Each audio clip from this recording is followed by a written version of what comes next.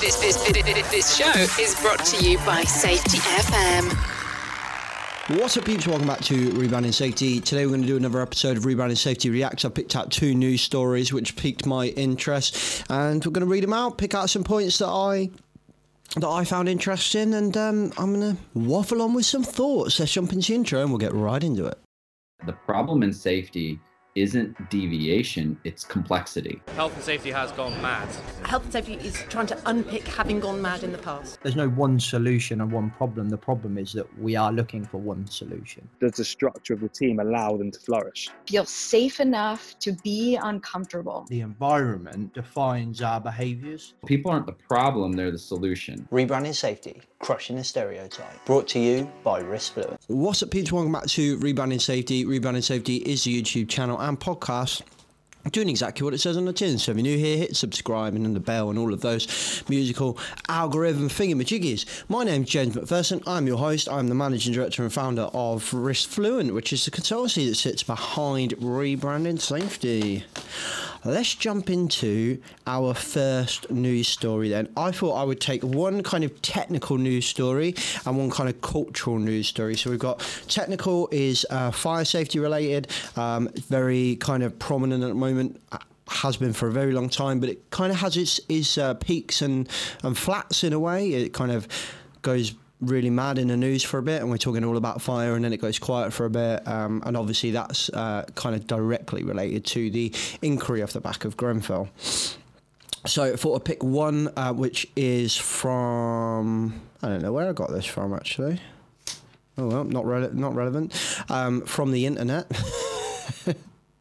1 in 4 unsafe London buildings have non-cladding related fire safety issues. There's a reason I want to talk about this, and I will allude to that in a moment. And then the other news story was from EHS Today. Starbucks to close stores over safety concerns, which I thought was very interesting. That's from July 13th of July 2022, and so is the fire one as well. So not too old. But these piqued my interest, and I want to talk about. Apologies if you can hear a in the background.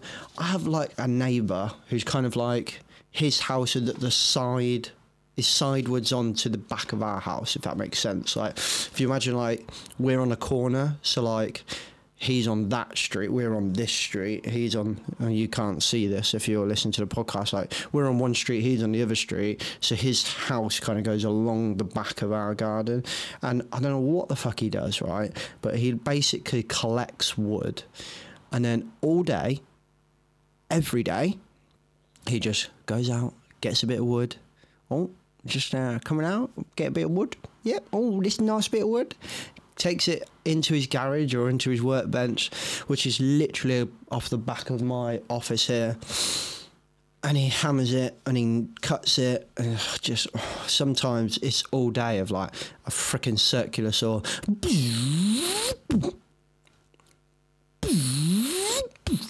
All fucking day. And he's on one today. He's gone quiet now, but he's doing it again today. Today with a hammer, apparently. It's like fucking living with a woodpecker. Right, anyway, enough about my living situation and my annoying neighbours. Let's crack on with the first news story. I'm going to start off with the technical one. We'll dive straight into the fire-related news story. There's a reason why this piqued my interest. 1 in 4 unsafe London buildings have non-cladded related fire safety issues.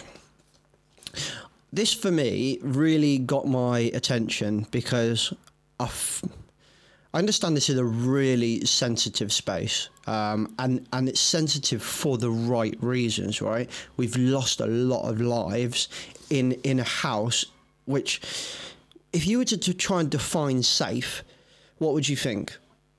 You'd think home, right? Like, everyone thinks home. And I think that's the thing that makes Grenfell, for me, like, it just hits me in, like, right in the feels, man. Like, it really, the second I start talking about it, I can feel like, when you feel in your head like, there's an emotional issue, we've got to get off this topic before you get too emotional. Like that, it's like, I think that's the one big thing for me. The second big thing is, obviously, I've worked in fire in and around the time that it happens, and I think many of us that were only good at our job in fire kind of knew something was going to happen. I'm not going to say we all said cladding was going to be an issue, but we all knew something was going to happen. We all knew the state of fire safety and risk management in the UK in buildings was particularly horrendous. So yeah, it really hits home. So anything with Grenfell kind of piques my interest, but this particularly piqued my interest because we seem to have just focused on the cladding and the cladding alone, right? And I understand the whole kind of scandal around the cladding and the subsequent scandals off the back of the cladding are absolutely horrific. And, you know, I'd like to say we shouldn't have that in this world, but, you know, that's what it is. Oh shit, left the hose in the paddling pool. Don't tell Anglian Water because we'll be ruining their profit margin. I'll just tell Sherry to keep an eye on the hose. Shit. Oh, right. Sorry about that. We didn't use a hose pipe. We were manually filling up the paddling pool with cups. Yeah, that's what we were doing. We'd set up a line of cups from the tap.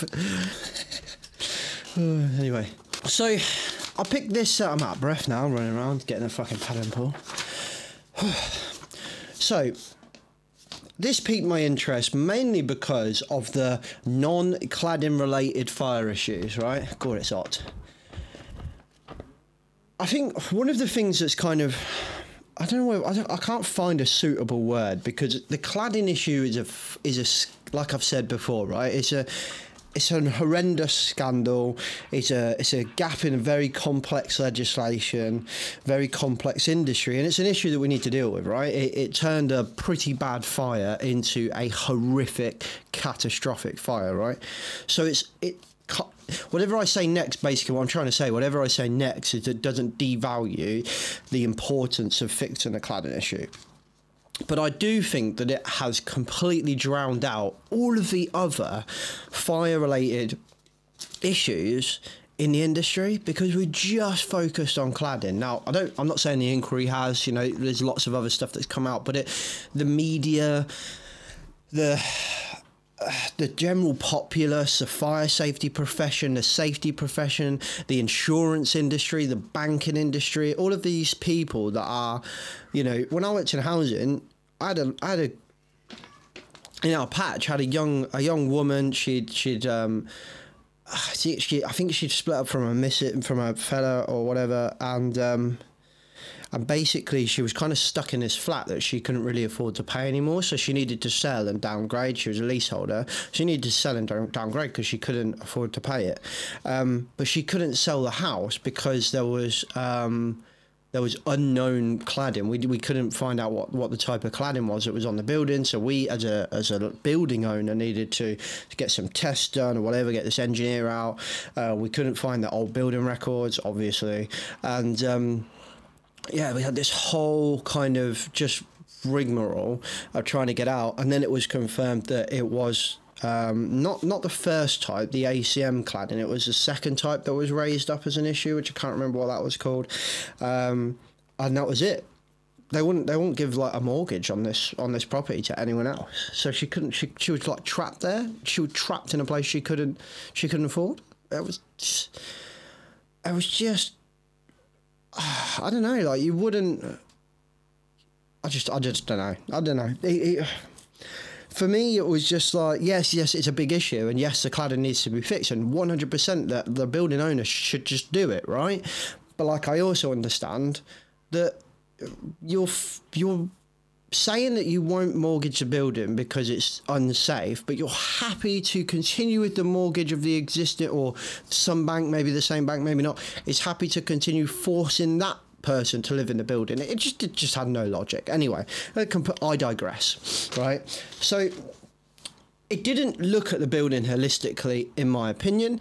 Again, cladding is a big issue, but the fire got from the flat to the cladding, and then it also hindered escape in the staircase. There was reports of smoke in the staircase within like a really early period of time. You know, the fire had completely engulfed the building on the outside, but additionally the smoke penetration and the fire spread within the inside the property, based off the early reports that I've read early, it's fucking years ago, but like based off the reports that I've read, and obviously the inquiry will give us more information, has given us more information, but there was a myriad of issues within that property that no one seems to want to talk about. There's a huge issue within the housing sector on who owns the fucking front fire door. Nobody wants to address that. I know there has been conversations about it. I know that there are a lot of people in the fire profession that are arguing to talk about this stuff, but it's just nothing's changing, nothing's improving, nothing's changing. It's everyone's waiting around to be told what to do instead of just doing what I think they should, which is effective risk management, right? Anyway, I haven't even read the fucking article yet. I just went on a proper waffle there, didn't I? So that's what we got from the headline. God knows what we'll get from the rest of it. So let me just read out a couple of bits I've highlighted just to set the tone. 1 in 4 buildings, which is 28% in London, have had stay put advice suspended and have been flagged up by the London Fire Brigade for fire safety defects other than unsafe cladding. Now, I was in a PM call, Project Millennium call, and Perry, one of our members, asked a really, really interesting question. Is stay put safe? And when put on that's why these like real blunt, like everyone says, oh, don't ask closed questions, don't ask closed questions. I ask closed questions all the time in workshops, all the time. I purposely ask really hard questions like that are yes or no. But then we can ask people to define or justify their answer. And I think that's much more powerful than just asking us to describe something. Anyway, there are the right question for right situations, and we're not talking about that. But what a great closed question that is, right? Is it safe or unsafe? Because now we get into the conversation around accidents, and more specifically the absence of an accident means it's safe, right? So would we have said, is cladding an issue prior to Grenfell? Who would have said yes? I mean, to be honest, I went years of training, years of mentoring, years of doing fire assessments, and no one really said to me, oh, you need to really think about the cladding. It was not a prominent conversation at all in some places. If I'd have said to you 2 months ago, is it safe to sit on the front row of the velodrome at the Commonwealth Games to watch the cycling? You'd have said, yeah, of course it is. If I ask you now, you'd probably say, fuck no. Did you see last week or whatever it was, that bike crashed and then went over the barrier and hit that kid in the face and the parent in the face or whatever it was? This is the basis of the presence of, or the absence of accidents doesn't mean the presence of safety. And I think that in a nutshell is what Eric was trying to say all those years ago when he wrote his book and now continues to do his work around safety 1 and safety 2 kind of work. But ultimately, I think that's what we're trying to say. So Perry asking that question was a phenomenal question, and it really got my brain going. And it was fucking months ago, and I'm still thinking about it now, right? And actually, my answer is, on paper, stay put is a phenomenally safe and simple theory. Would it be a theory? Yeah, in theory, it is safe. In theory, but in reality, it's held up by it's a simple concept held up by a very complex concept. Therefore, it's prominent to fail, in my opinion. If you were to think about it, like complexity, meaning that we can't see the interactions, we can't see that kind of cause and effect. If you do this and I do this, the architect makes this decision, we can't see the later on impact, or the house builder, flat builder makes this decision, we can't really see the direct impact, and it might cause a lot of kind of latent conditions. But in theory, it's a simple system. It's that we restrict fire and we create 60-minute blocks, and the fire service will be there within, on average now it's about 20 minutes, I think, 25 minutes across the nation. and you can evacuate and everyone else will be fine, will extinguish the fire, done. It's a very simple ideology, but it's also complex. There's a great clip if you watch the film, the TV show Expanse, where the guy's talking about, like, they're in space basically, and the guy's talking about the agricultural kind of setup that they have in there, and he says it's a simple complex system, which I'll tell you what, let me get it because it's really good. Let me Google it. I need like an assistant that Joe Rogan has, you know what I mean? Like, yeah, yo Joe, just get that up and we'll have a look. Yeah, I'll get it up for you now, right? Yeah, that's what I need. That's a great American access. The Expanse, simple complex system. The episode's called Cascade, which is also epic. I love this shit, as you can tell. And I think this, yeah, here we go. I think this perfectly, for me anyway, I mean, academics might say, no, you're way off base, but for me, I think this describes compartmentation and stay put. It's a simple, complex system. That's the technical name for it. Because it's simple, it's prone to cascades. And because it's complex, you can't predict what's going to fail or how. It's computationally impossible. So it's a simple, complex system. Because it's simple, it's prone to cascades. Because it's complex, you can't predict what's going to fail or how. It's impossible. For me, I think that's stay put, right? Which is nice that we're finally starting to talk about all those dominoes in those cascades, all those dominoes that collect, or the house of cards, if you will, like all of the cards that hold the top card up, that are simple but prone to, if one fails, they'll just go and all fail, right? So it's nice that we're starting to talk about it. So that pricked my ears up. So I to Perry's question, and I think I said this in the call, I think in theory it makes sense, and in theory they should be perfectly safe buildings, and I have said that through the podcast many times, you know, and in webinars, in customers with conversation with customers and so on. It is a safe concept, but it takes a lot of people in a big complex process to do the right thing, which rarely happens. So, Anne Clark revealed that as of June, 305 out of 199 buildings in London placed under simultaneous evacuation were categorised as having other fire safety issues. Ms Clark said that this data is a reminder of the sheer scale of the building safety crisis, and has called upon the government to ensure financial protections are in place for people living in unsafe buildings of all sizes. I like that she put up all sizes here, because that's one of my other annoyances, is that we are focused on high-rise buildings, and in my experience, the biggest issue would be care and supported living premises that are in massive buildings, but they're only 2 or 3 stories high. One of my biggest problem buildings I had when I was in housing was a 4-story building, so it didn't come under all of these big changes or anything like that. It didn't fall under scope or didn't get focused on because it was like a low rise, basically. Didn't get any attention, didn't get any funding, didn't get any attention. It had shitloads of problems with it. Shitloads of problems. It had been left to rot, basically. And we had people in there that wouldn't be able to evacuate on their own. We'd actually also built a brand new supported living accommodation, which was beautiful. And we remember being invited, me and another he was actually a fire engineer, more so, and he was like my boss when it comes to fire. We went to his property, and that's a simple question: can everyone in this building self-evacuate? No, they can't. Okay, are you allocating enough staff for them to evacuate? Oh no, it's what's it called? Independent living, but it's supported. Yep. And they can't evacuate. Oh no, we've got high, medium and low needs care in the building. Right, so, but what happens to the fire? Well, it's stay put, isn't it? Well, yes, but what if it's in their accommodation?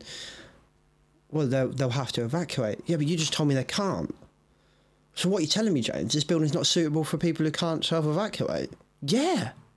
And then I got told off for, what did I say? I got told off for being discriminatory. Huh? I got told off This is why I don't work for people anymore. I got told off for discriminating against people that have worked really hard to remain living independent, and I was being like, I was saying that they're not independent, and it was like offensive because they've worked so hard to remain independent. I'm like, I'm not saying that. I asked a simple question. Can they self-evacuate? Can they evacuate on their own? And the answer from the specialist was no. Therefore, I did my job and say, well, they need support then to evacuate. It's called supported living. So if that's part of thing that they need support with, then we need to do that. Otherwise, they're not suitable to live in that property if we're not willing to provide that. So it's a decision. They're not suitable to the property, or we need to do more. We weren't willing to do more, but yet it was thrown back at me because I was apparently being discriminative. But actually, in my opinion, it was a company that wasn't willing to invest to be able to evacuate that person and didn't want to take on the responsibility of that. Basically, just wanted the profit off it. Anyway, that was a rant. So I've got to put this soapbox away. I shouldn't really talk about fire stuff. Another point here, many buildings under simultaneous evacuation policy will require a waking watch, which involves a trained fire safety officer continually patrolling the internal communal areas and the external perimeter of the premises. So what this basically means, for those of you that don't know, is that where you go from a stay-put design building over to a simultaneous evacuation in a building that's designed for stay-put, the alarm, the detection system, the design of everything, it's not designed for a mass evacuation of the property. So basically, you don't have detection. Well, you might have newer ones, but a lot of the time you don't have detection in the communal space because you don't want to create a mass evacuation, because the staircase and the building is not designed for, say, like 100 and something building to all evacuate at the same time. So you actually don't have it. And if you do have it, a lot of the time they get switched off or whatever. What you have is detection and smoke alarms, domestic style stuff within the property, the individual property within the flat. And then the detects a fire in that flat. They know there's a fire. They call the fire service and they evacuate, right? Fire service turn up, they extinguish that property, the fire in that property, and done. That's fine, right? But we never really seem to ask the question, which has come up a lot of the time: what happens if we can't get that fire under control, right? How do we mass evacuate a property? Which is a really hard question to answer because the property is not designed for it in any way, shape or form. So short of the fire service going around and knocking on every door, we've got to retrofit something. And there are some amazing retrofit examples. One in particular comes to mind. I think it's called Evac Stair. Let me Google it. Which it's surprisingly simple, right? It's being described as the guy that put wheels on the suitcase that said, everyone was like, we don't need that, but now it's just like part of a suitcase, right? No, that's giving me a vac chair. What's it called? Evac Stack, that's it. Evac Stack? Yes. Evac Stack. Google it, especially if you work in housing, relatively high-rise buildings and you're managing fire safety. It's basically a steel... I think it's steel, I'm no engineer, basically a staircase attached to the side of the building. So you drill a big fucking hole in the wall and then you slot this thing on and it's like, boom, there you go. Granted, there's a space issue. It's going to take up quite a lot of space, but ultimately, what a phenomenally simple solution. Let's just stick a staircase on the outside. It's completely enclosed. I've been in them. They're beautiful. It's an amazing bit of engineering, and it's amazingly simple. Phenomenal piece of kit. So nice bits of innovation.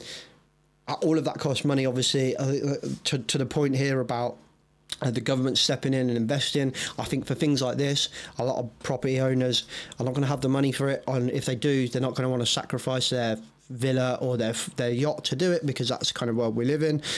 So they'll want investment from the government or an incentive from the government to do this. And so far the government, again coming back to this article, the government has so far announced that 62 million of funding to pay for fire alarms in buildings of all height across the country with a waking watch in place.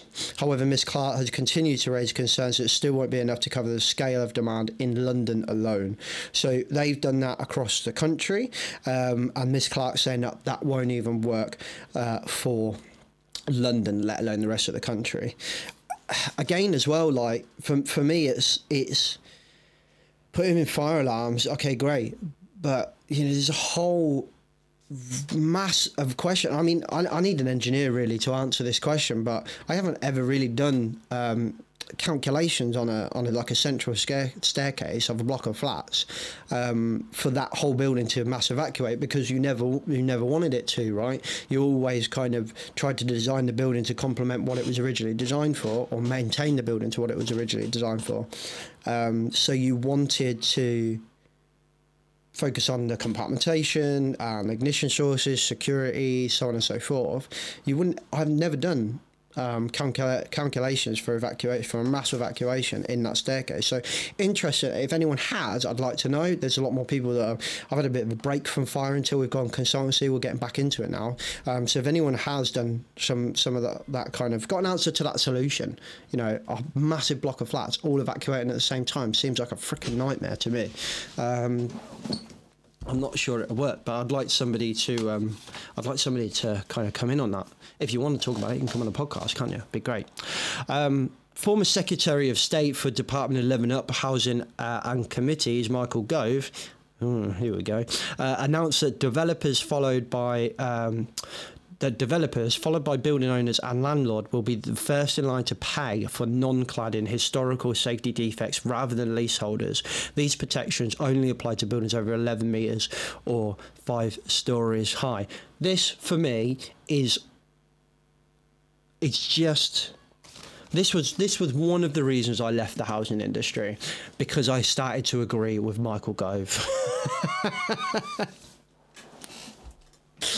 I think he's right. If you are in the build, this was always an annoyance for me. It never came up in my time predominantly with cladding. It was predominantly actually with fire doors and compartmentation, where we'd have a block of flats and the doors are just shite, old, over the years, haven't been maintained, whatever. You'd have the communal fire doors as well that were shite. And if it was a leasehold block, and sometimes even not if it was a leasehold block, if it was a leasehold block, we would say leaseholders got paid for that. Now, there's two issues here. Well, there's a lot of issues here, right? One issue here was, that's just not going to fucking happen, is it? The other issue is, I think the landlord should just make very clear that we own the front door. That we own the front door. It's a part of a shared compartmentation system. So for me, it was always fucking stupid that the homeowner owned that front door. Like, whose fucking idea was that? So stupid. Oh, yeah, but everyone wants to change their front doors. Well, here's an idea. How about don't put the cheapest, ugliest, nastiest fucking piece of shit front fire door on the front of their flat, and they might not want to fucking change it, dickheads. Like, the lack of thought, this drive, again, for the bottom line, which is what Dame Judith Hackett said in her inquiry, or whatever it was called. Everything was a race to the bottom. And again, it's a race to the bottom, just biting us in the arse. And then we go, the leaseholders have to pay. Well, yeah, because of your cheap-ass, shitty fucking building that you've chose not to maintain correctly over the years. And then some of you might be like, well, to be fair, if the leaseholder owns the door, they have to look after it. Yeah, they do. And we should have dealt with that when we had them in the building, put it in a tenancy agreement. We own the front fucking door. Like it or lump it. That's how it is. Don't like it, fuck off. The second issue is, we have not maintained buildings at all within the UK for fucking years. The amount of them are horrendously just, well, what am I trying to say? Horrendously maintained? They're in a horrendous condition, all of them. I don't think I managed one property where I went into and went, yeah, it's good condition, this, nice. Not one. Even the new ones were shite. It's just horrendous. So, in my opinion, they should fund up the cost. So, housing associations, landlords, particularly private building landlords, and the construction company that might have designed it shite in the first place should front up the cost, in my opinion. Now, here's an interesting dilemma for this. If you're a building seller, let's say you're a housing association, right, which is my background. If you're a housing association that has both rented and leased stock, leaseholder stock, if the housing association pays for renovations, urgent fire safety, anything, doesn't matter, but any renovations on a leasehold block, it's the rented stock subsidising the lease stock. Huh? Yeah, because the service charge only pays for the bare minimum of the service charge. There might be some profit margin in there. There's a profit margin in everything, so I'm pretty sure there is a profit margin in there, right? But the service charge pays for what it pays for, right? The rented stock continue paying with a profit margin on the top. So at the lease block, you get a one-off lump sum payment to buy the plot, right? Then you get the service charge, and the service charge takes over. The service charge is not enough to pay for full renovations of fire doors, cladding, etc. So the money generated from the rented stock has to therefore pay for the leasehold if you're a housing association that has both rented and leased stock, right? So therefore, it now becomes a socio-political issue, because it would look like rented stock is subsidising lease stock, which then becomes a class issue, because typically most of us that live in rented stock are of a lower class, not lower class, but we're of a mid to... We're not upper class, we're not leasing a freaking apartment in the centre of London, right? But if you're renting in the centre of London, and your money, your rented stock is getting a brand new fire door for the lease stock, it's literally like working class subsidising middle to upper class. And I remember being told that, or having that conversation, and being like, fuck, we're screwed. Like, how can you solve that problem? That is unbelievable. It makes sense. But ultimately, if we'd have built the buildings in the first place, if we hadn't had this race to the bottom in the first place, if we had competent fire engineers, competent fire assessors, competent builders that aren't forced to just build the cheapest shit as quick as possible, and then we didn't have legislation that's so fucking complex that everyone can just find holes in it all the time. And then finally, if as a nation we were a little bit more fucking ethical, in that we were a bit more people-centered, and we were asking, is the building safe, as opposed to is the building compliant, which in theory compliance should deliver safety, but in building and fire it's very complex. So let's just go, is the building safe? Maybe we'd have done a lot better job, and we wouldn't be in this fucking shitstorm we're in now. So finally, let's just take one last thing from Miss Clark. Labour's London Assembly Fire and Resilience spokesperson Anne Clark said, "These figures are a reminder that the building safety crisis we are facing today is not just about dangerous cladding, but many other issues and historical defects that need to be urgently addressed. I'm pleased that after a lot of delay, the government has finally woken up to this reality and put onus upon developers and building owners to cover the cost of all forms of remediation. My concern is that there are still scenarios where London's leaseholders could be liable for these exorbitant costs. The new Secretary of State must now close any existing loopholes, and this includes ensuring that financial protections are in place for people living in unsafe buildings of all sizes. 5 years on from Grenfell tragedy, we are still in the process of trying to understand the sheer scale of the crisis. This is why it's vital for London Fire Brigade receives proper funding from the government to ensure it can recruit and retain enough inspecting officers in its rank."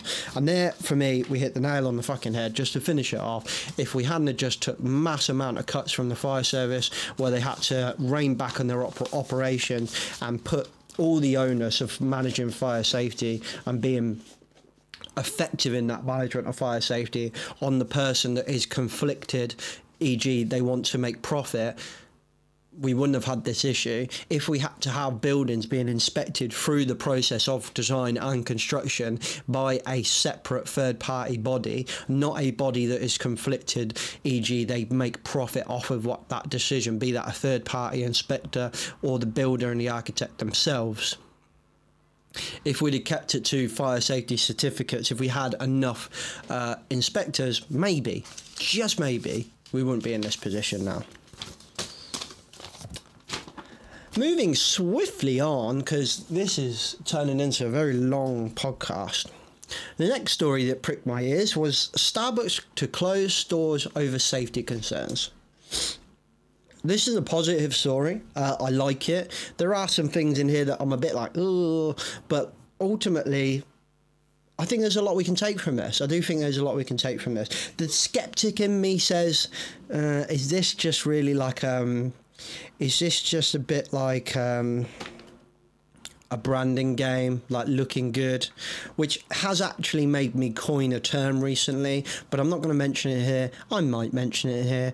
Well, I'm going to try not to mention it in here because I want to do a podcast. I want to do a video on it, actually. I want to do a video, and I'm excited about it because I think it's fucking awesome.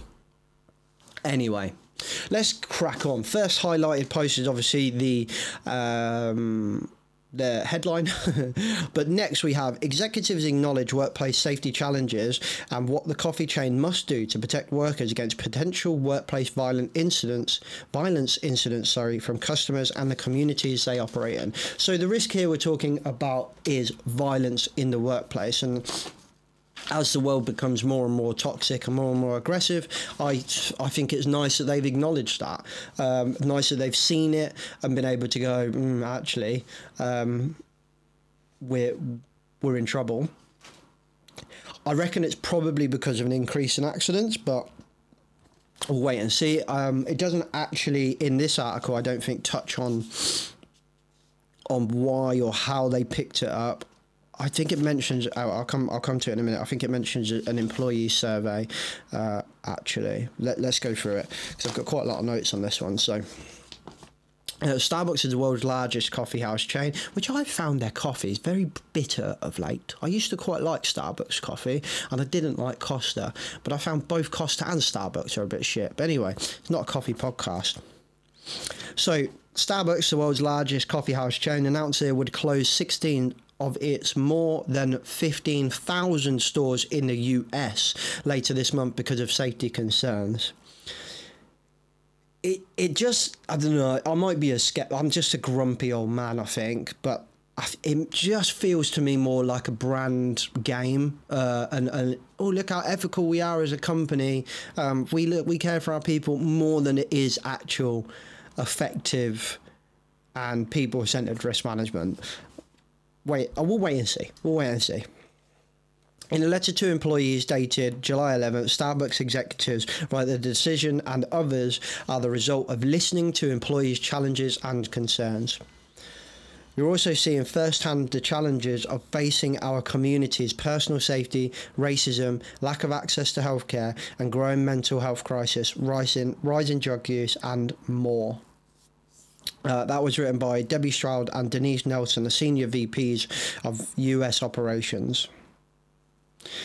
So, there's an acknowledgement here that they're basically said that they're listening to employee feedback. I like that. That's really nice. Good that they're listening. I think that's good. They're listening and they're doing something about it. I think half of the problem with employee feedback, employee survey, when we work with customers and we say, like, get off the boardroom, that platitude we all talk about, safety is about getting off your ass, out of the boardroom, get on the shop floor, that's really good, but there's a lot more to it, right? You've got to listen, you've got to have empathy, you've got to actually respond to that, and if you don't respond, you need to disclose why. So disclosure is a phenomenal tool. If you're not doing something, you need to disclose why, and then you need to understand that they might be frustrated. So as an example, right, we're trying to apply a lot of these approaches that we've learned from behavioural science, human performance, human factors, into parenthood, right? And it's not going well.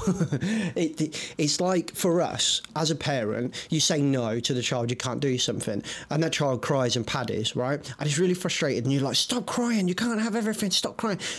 It's understanding that person, that child, is allowed to be frustrated. They're allowed to be upset because they're not getting what they want. And we need to make that emotion acceptable. Like, you're allowed to be upset, but I have to draw boundaries. You've had 27 chocolate bars today, you're not having another one. So you draw the line. It's the same with employees. I'm not saying employees are children, don't fucking jump down my throat there. What I'm saying is it's the same. If you're drawing the line and saying we can't do something and the other person wants to do that, don't expect them to be really fucking happy about it. They're going to feed back and say, I don't agree. And you need to be mature enough to be able to take that response and accept that they're going to be frustrated with it.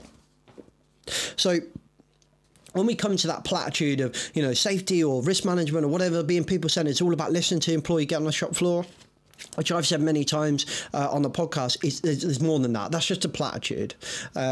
If you're not listening to them, if you're not doing something with that information, if you're not feeding back to them, or you're having to not do something and not disclosing it, then all of it is just pointless. Well done, you've got off the shop floor. Yeah, it's just I'm so close to saying the thing that I want to say, but I'm going to do a video about it, so I'm not going to do it. So we move on to the next post thingy-majiggy, the next highlighted thing. There we go. It says here, we read every incident file, every incident report you file. It's a lot, it says here. So that's from the same people, Debbie Stroud and Denise Nelson. We read every report you file. It's a lot. I don't know, but I think that's bollocks. I mean, I'm really sorry, but I don't think that's true. I don't think Debbie Stroud and Denise Nelson, the senior vice presidents of the world's largest coffee house chain, are sitting on their fucking yacht reading every fucking incident file. I don't think they do. I think very much that's a royal we. That's all of our team of 600 people read it, in which case that just gets diluted and diluted and diluted. So I don't think they do. I think that's it's a royal we, and I think they're trying to make it sound like they read it, and they fucking don't. I'm telling you that now. And then they put it's a lot. For me, there's something wrong that you're having to say that. It's a lot. Like, US is a big space, so you're going to have a lot of incidents. But if that is that you saying like you're reporting a lot of shit, or is that you saying we're shit as a company and not managing safety? I mean, it's a fucking coffee shop, so I just don't know what they meant by that. Sometimes I just think sometimes less is more. So moving on then, holding safe. So this is basically they're talking about a letter now. So I haven't read the full letter. I couldn't be asked. I let EHS Today do it for me. So basically there's a letter that basically lists everything they're going to do in this letter, and this includes, and there's some things that on here. First bullet point from EHS Today, holding safety training for employees, including how to de-escalate a situation, active shooter training, mental health first aid trainings as well. I mean, this might be me being really picky, but I thought it was really interesting that EHS Today chose this as their first bullet point to pick out. I thought that was really interesting. And not in a good way. I thought it was interesting that the first bullet point on here is about training the employee.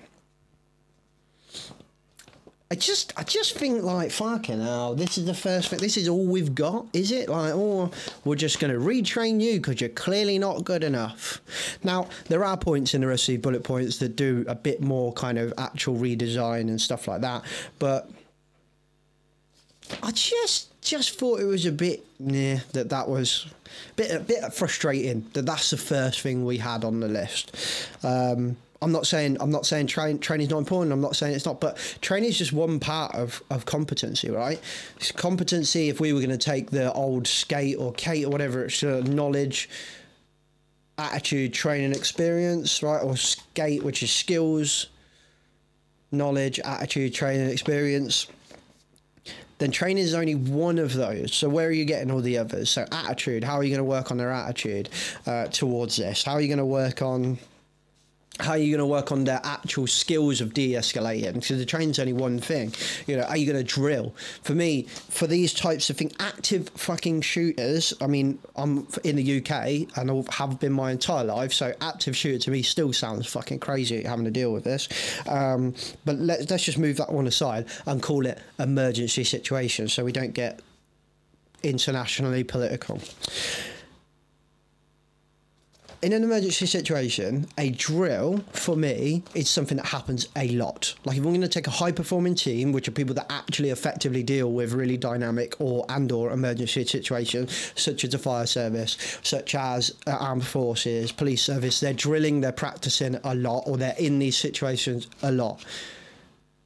emergency situations in the workplace are dealt with. It won't happen to us. Let's just do one fire drill, one emergency drill a year.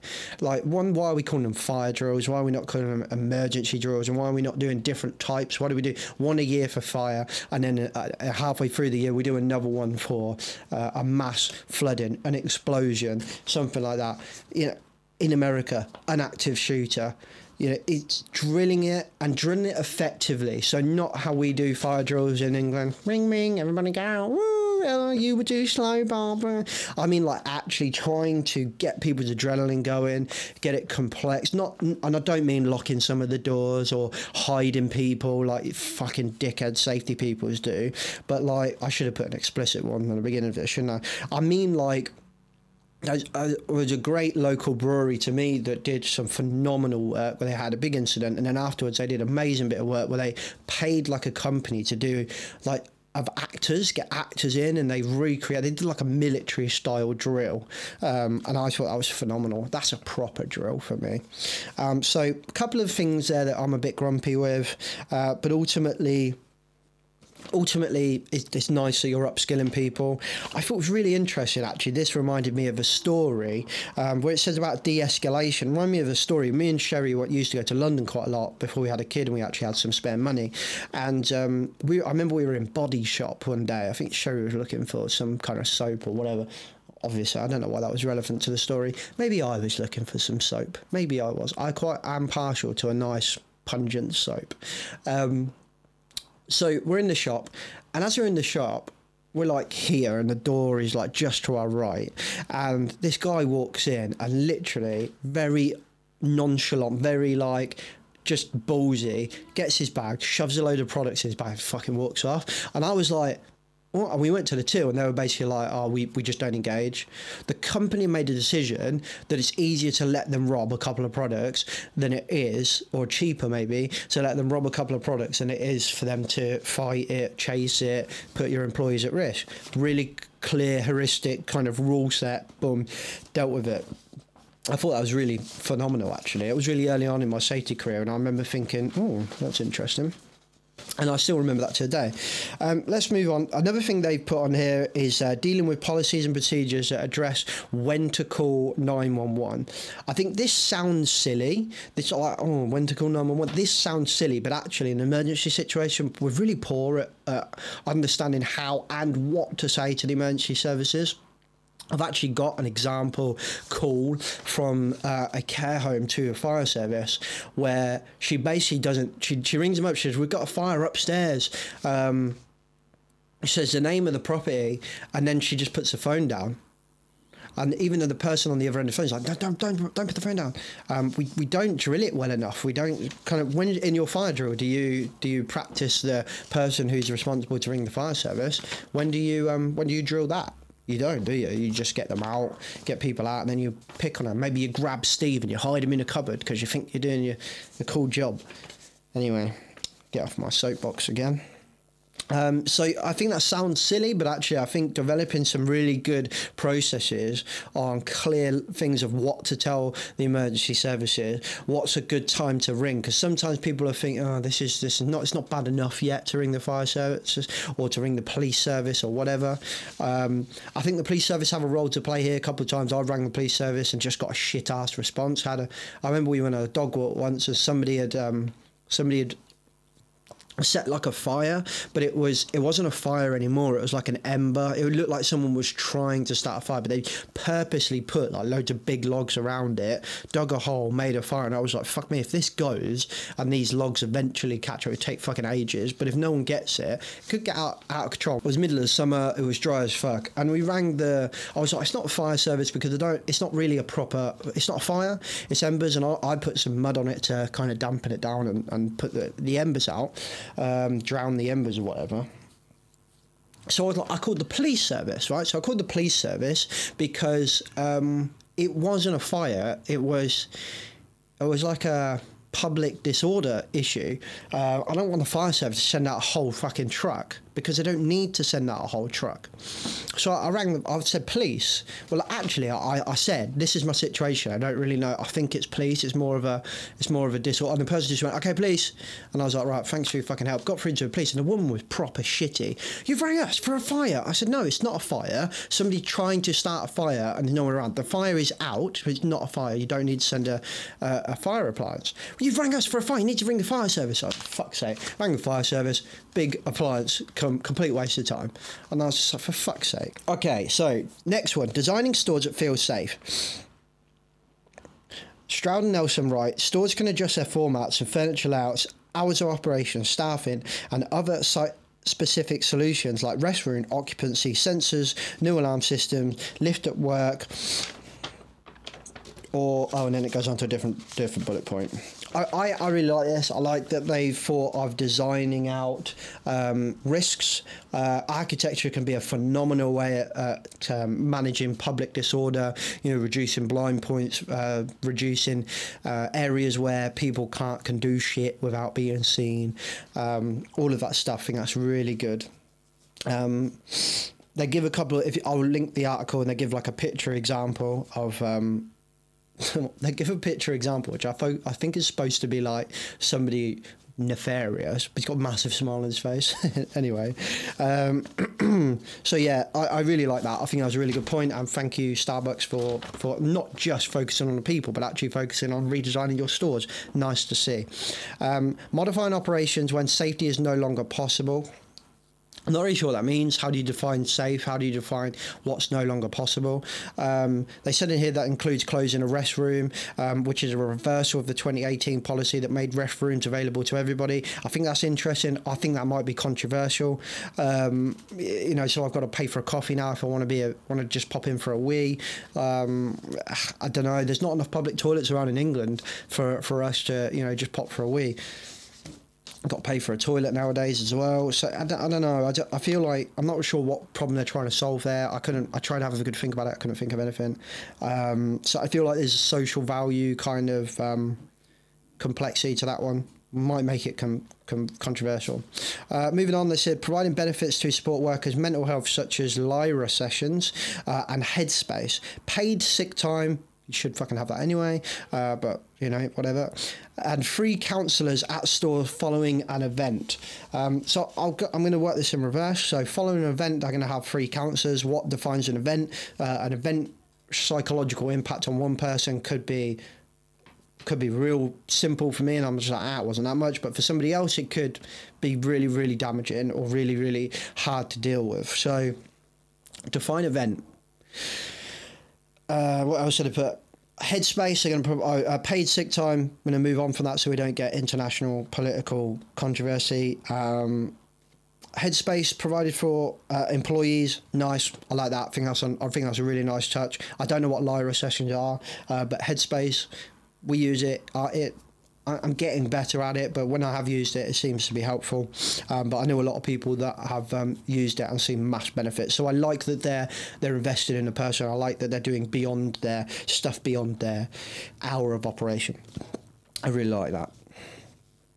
Last one, providing benefits to support workers' emotional and financial safety, such as assistance with college tuition, fertility treatments, adoption, access to abortions or gender-affirming procedures, DACA fees, don't know what that is, and other benefits such as paid parental and catastrophe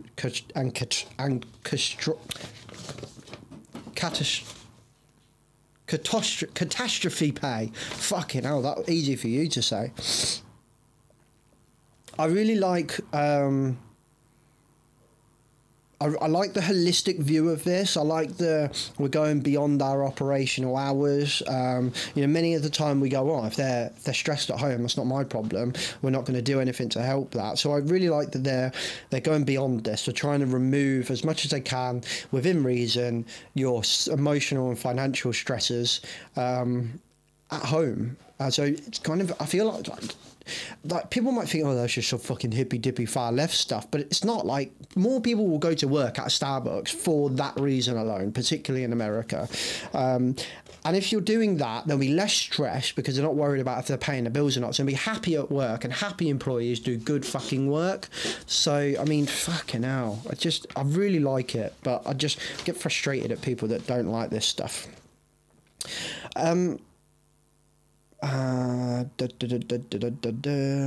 Kind of similar to that, I've highlighted another point here: the unprecedented cultural division and economic trauma that affects workplaces. I really like this. Was from Kevin Johnson, who how is shows a president following Kevin Johnson. Oh no, sorry, this is from Howard Schultz, who is reprising his role as CEO for the third time after Kevin Johnson retired. So this is from Howard Schultz.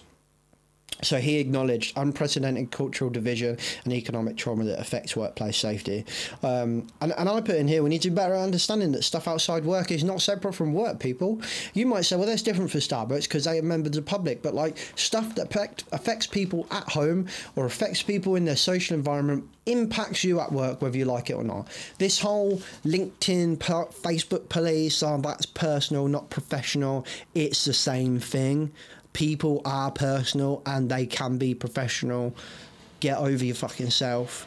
Like, it's not different. Grow a pair. I don't know how many philosophers, thought leaders, academics, prominent people have to tell you this before you understand they're not different. People are people. If you employ people, they'll be affected by personal issues which will affect how they perform at work. So if you help them with those, they'll do better at work. Boom. There's a couple of disappointing things on here that some employees were critical of the corporate decision to close, saying that they weren't consulted beforehand. They said, we think it's not fair that we're not allowed to be part of this decision about our working conditions. There's a couple of things here. They said we're not allowed to be part of the decision. That makes me feel like they knew this was coming and they asked to be involved and asked to give their feedback. And they've been told no. So interesting that Starbucks are doing this because they've listened to staff, but then don't include staff in that process of the response, how they're doing. Like, this is a great example of how this is going to blow back in your face now. It also makes me think, are people being paid when these stores shut? I don't know. It doesn't really touch on it in here, but it makes me wonder, you're shutting the stores. Are you paying them for when you shut those stores? Because you're the one that designed a store like that. It's not their fault. So that was interesting. And it doesn't mention that anywhere in here. It might mention it in the full letter, which, I haven't read. And then finally, it says, others were quick to point out that 3 locations slated to close. I think that should say stated EHS today. Others were quick to point out that 3 locations stated to close had voted to unionize or were in discussions to take a vote. Starbucks also closed its core in Ithaca, New York, due to operational problems just weeks after it voted to unionize, and that was from Fortune. Nice to see that unions still have a bit of clout around the world. That's nice. I enjoyed that. I just hope that isn't actually their reason, but it does seem to look a bit like that. I hope that they've just gone, oh my God, they're unionised, we better do something for them, haven't we? Nice to see that unions are having an impact, but at the same time, let's hope that it's not just your unions that are driving that change. Let's hope that they are listening to the staff, but there are a couple of things in there that make me think they might not be. So it's like 2 steps forward, 1 step back. We're like, oh yay, oh no, oh yay, oh no. And that's kind of how risk management, safety, being people-centred seems to feel a bit at the moment. It's kind of like, oh wow, look at this, a really nice story, and then you notarise it to get ready for the podcast, and by the end of it you're just as fucking grumpy and sceptic as everything else. Anyway, I hope you got something out of that. Let me know what you think about this. It's a bit woolly today, but sorry, we're going to cut it, but I'm not sure how much we're going to cut. But halfway through this, had to go and have a bit of an emergency turning off of the filling of the pad and pool, which completely distracted me. So it took me a while to get back into it. Anyway, hope you've enjoyed this episode. Links to everything in the description below. So links to the 2 articles, we'll put them in the description below. Links to us as a company, Riskfluent. If you need any support with anything, then come check us out. We can help you be a bit more people-centered. We can help you with fire safety, fire risk management, and anything. So 2 of the stories we've done today, we can help you be better at that as well, if you actually care about your people. So don't forget to check out the rebrand and safety stuff on the website as well, riskfluentlimited.com. Everything you need is there. Consultancy, rebrand and safety, everything you need is there. You can still buy merch, still buy that. We've got some free downloads on there as well. Keep an eye on the website. There's more to come. Slow game, but we're getting there and there's more to come. Otherwise, thanks for listening. I'll catch you next week. Safe. The views and opinions expressed in this podcast are those of the host and its guest and do not necessarily reflect the position of the companies. Examples of analysis discussed within this podcast are examples only based on limited and dated open source information and should not be utilised in real life as the only solution available. Assumptions made within this analysis are not reflective of the position of the companies.